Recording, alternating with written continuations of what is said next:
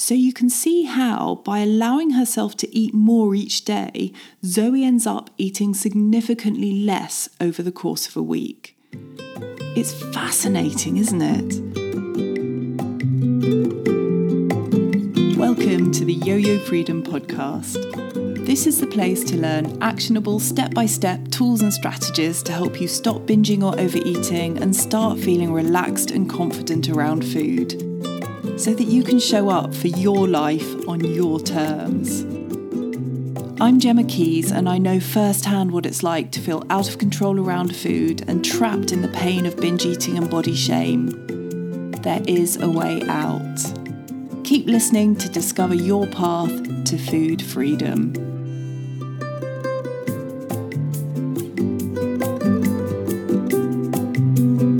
Hello and welcome.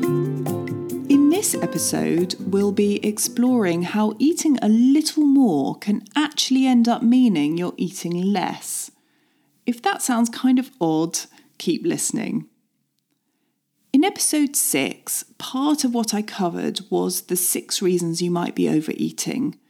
I won't go through them again now, or I'll become boringly repetitive, but do go back and listen to episode 6 if you'd like to hear those reasons, and also to find a tool that will help you identify which ones are applicable for you. The first reason I'm going to explore a bit more in depth is one that affects many people who struggle with overeating or binging. It can also be one of the most straightforward to resolve, and some people stop binging by just making this single change. We're going to talk about food restriction, which you might know better as dieting. Now, if you're often or regularly eating more food than your body needs, it makes sense that you might want to compensate, to lose a few pounds, or to stop the impact of the food from showing on your body. You almost certainly want to feel better in yourself because binging can really take you down physically, mentally, and emotionally. Or you might be desperate for some semblance of control, so want to follow a regimented plan to try and gain that control and to reduce the number of decisions you need to make about food on a moment-by-moment basis. There are times that kind of structure can feel genuinely liberating, but often it can feel like more restriction, more deprivation, more hunger. You may well have got to the stage where you've lost trust in yourself and your appetites completely and want to outsource your eating to an expert who's promising they have the answers you need. Whatever your reason for food restriction, it makes a lot of sense. But it might be interesting to know that food restriction has been linked to binging. A recent study included dietary restraint, in other words, food restriction, as a factor in binge eating. That doesn't mean restriction is the cause of binge eating, and there's actually quite a bit of disagreement and discussion about that idea within the research community, but it is for sure an associated behaviour. To be honest, scientific debate can happen endlessly in the background, but what I'm interested in is the very best and most effective ways to ease back from binging or overeating and to start eating in a way that feels nourishing, energising, supportive and sustainable. And this is one of those ways. Not eating enough is a common issue in the clients I see, and I'm guessing you might recognise it in your life too. Food restriction or dieting can create a stress response in the body. It makes sense, right? Our bodies need food to survive, and if that food is not forthcoming, survival instincts push us to seek it out. In my experience, once that panicky response is activated, it's very difficult for any attempts at an alternative argument or reasoning to have any impact. It makes me think of my daughter, who's still at primary school. There was an incident recently where another child accused her of doing something and she got in trouble and her teacher shouted at her. She's a sensitive little soul and was really, really upset. If you've ever seen children who are sobbing inconsolably, red-faced, puffy-eyed and gasping for air, that was her. I have to say, my slightly tiger mama instinct was to march into the school, call out the other kids and make it all better with her teacher. But thankfully, I managed to hold off, because what she really needed was for it to be okay to be upset and to feel everything she was feeling, for me to be there for her, nurture her and love her no matter what.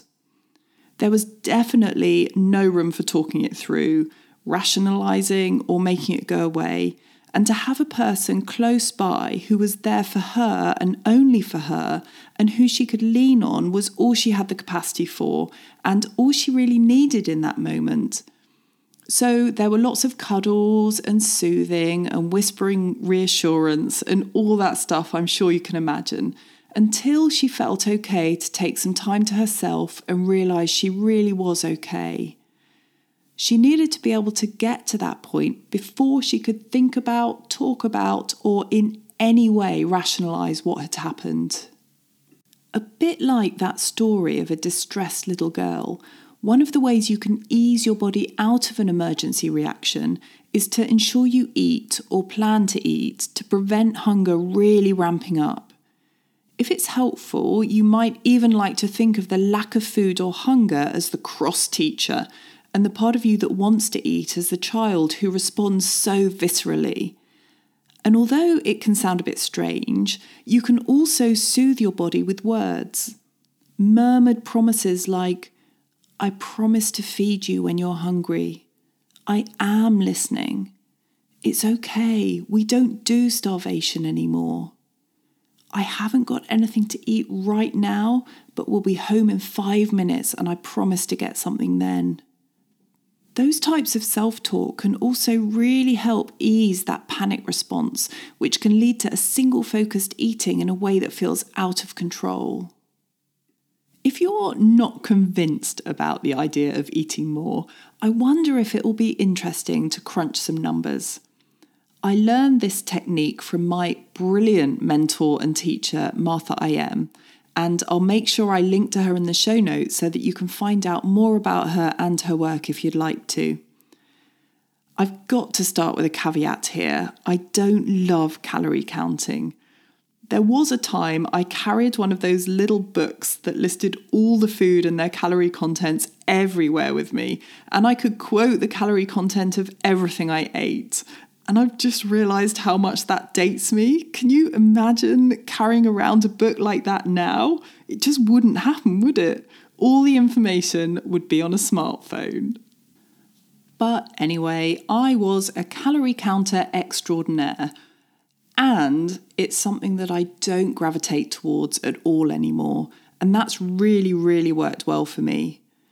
There's a lot of research to back up how calorie counting doesn't deliver on its promise of long-term weight management, but more about that in future episodes. However, calories are really useful in this example, and the idea itself can be broadened to whatever is relevant and resonates for you. So let's take Zoe as our person who's trying really hard to find a way to stop binge eating and to drop a few excess pounds she's carrying on her body. Zoe's ideal, and what she calls being good, is sticking to 1,500 calories per day, which is 10,500 calories per week. She's hungry some of the time, but feels alert and light in spirit when she's sticking to this idea of being good. She still thinks about food more than she'd like to, and feels relief at bedtime because she can go to sleep and the temptation of eating is removed. It means she's got through another day of sticking to her eating plan. The only problem is, however much Zoe tries, she falls off the wagon about 3 times a week, in a good week. The evening comes and she's tired, a little wired after work, and just wants to collapse in front of the TV with some treats. When she thinks back to what she tends to eat when that happens, it's about 5,000 calories per binging episode. That's pretty much the equivalent to a tub of Ben & Jerry's and a big bar of chocolate, not even a particularly excessive example of a binge for many binge eaters. Zoe beats herself up about the binges and gets right back on her diet the next day. But with 3 binges per week, she's more than doubling her weekly calories from 10,500 to 25,500. So her aim of 1,500 calories per day has turned into over 3,600. It might take some convincing, but if Zoe were to allow herself an additional 1,000 calories every day in her food plan, she wouldn't get nearly so ravenously hungry and run down, and her body would be likely to feel way more supported and therefore much calmer and more content. In other words, her body would ease out of panic mode and she'd be less likely to binge to compensate for the food she's missing. An extra 1,000 calories per day would mean she's getting 2,500 calories with the additional snacks or larger meals, which is still over 1,000 calories fewer than her daily intake when she's been binging 3 times a week. So you can see how, by allowing herself to eat more each day, Zoe ends up eating significantly less over the course of a week. It's fascinating, isn't it? I wonder how that lands with you. I guarantee that for some people, allowing themselves enough food so that they don't feel hungry is enough to stop the binge eating. Of course, what exactly that looks like for different people varies, but the premise is the same. That is, supporting and calming the body so that it knows for sure it's going to be fed and looked after. If one of the questions that comes up for you now is, yes, but Gemma, that's all very well, but how am I going to lose my excess weight if I eat more? Well, of course that makes sense too. You'll hear more on weight loss in future episodes because, let's face it, we all want to feel amazing in our bodies, and if there is excess weight you want to drop, that's totally okay.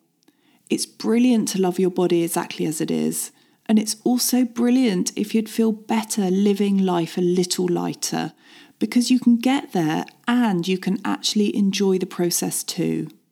For now, I can offer that, like the story of the tortoise and the hare, many people reach a body weight they love and they can easily maintain by focusing on stopping the binging or the overeating first.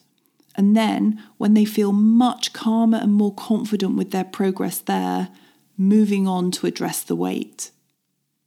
So, to summarise this episode, dietary restriction is associated with binge eating, and I think it's reasonable to extrapolate that could also mean it's associated with overeating for some people. When the body's been in panic mode or survival mode due to hunger, there are 2 action steps that are very much entwined and together can be really effective in preventing a binge episode. The first is eating enough nourishing food to feel physically satisfied, enough to avoid any extended period of time when you're experiencing uncomfortable levels of hunger. In other words, enough food to ease the type of hunger where you have to grit your teeth and clench your fists and try to power your way through using willpower. The second action step is to reassure your body using thoughts or even words out loud. Think of treating your body like a frightened animal or a young child. You might say something like, "I promise you I'll eat when you're hungry," or "You have my word, I will not put you through another extreme diet ever again." Speaking to your body like that can work wonders to calm it and soothe urges to overeat or binge. It's amazing to witness because for many people, this one step of eating enough food is all they need to stop binging.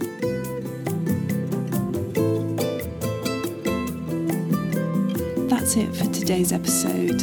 Thank you for listening. Subscribe to the Yo-Yo Freedom podcast for more insight, tools and support as you pull back from binging and overeating and step into your most authentic, vibrant life. If you found this episode helpful, it would be wonderful if you'd take a moment to rate the Yo-Yo Freedom podcast on whichever platform you listen on. Thank you so much. Bye-bye for now.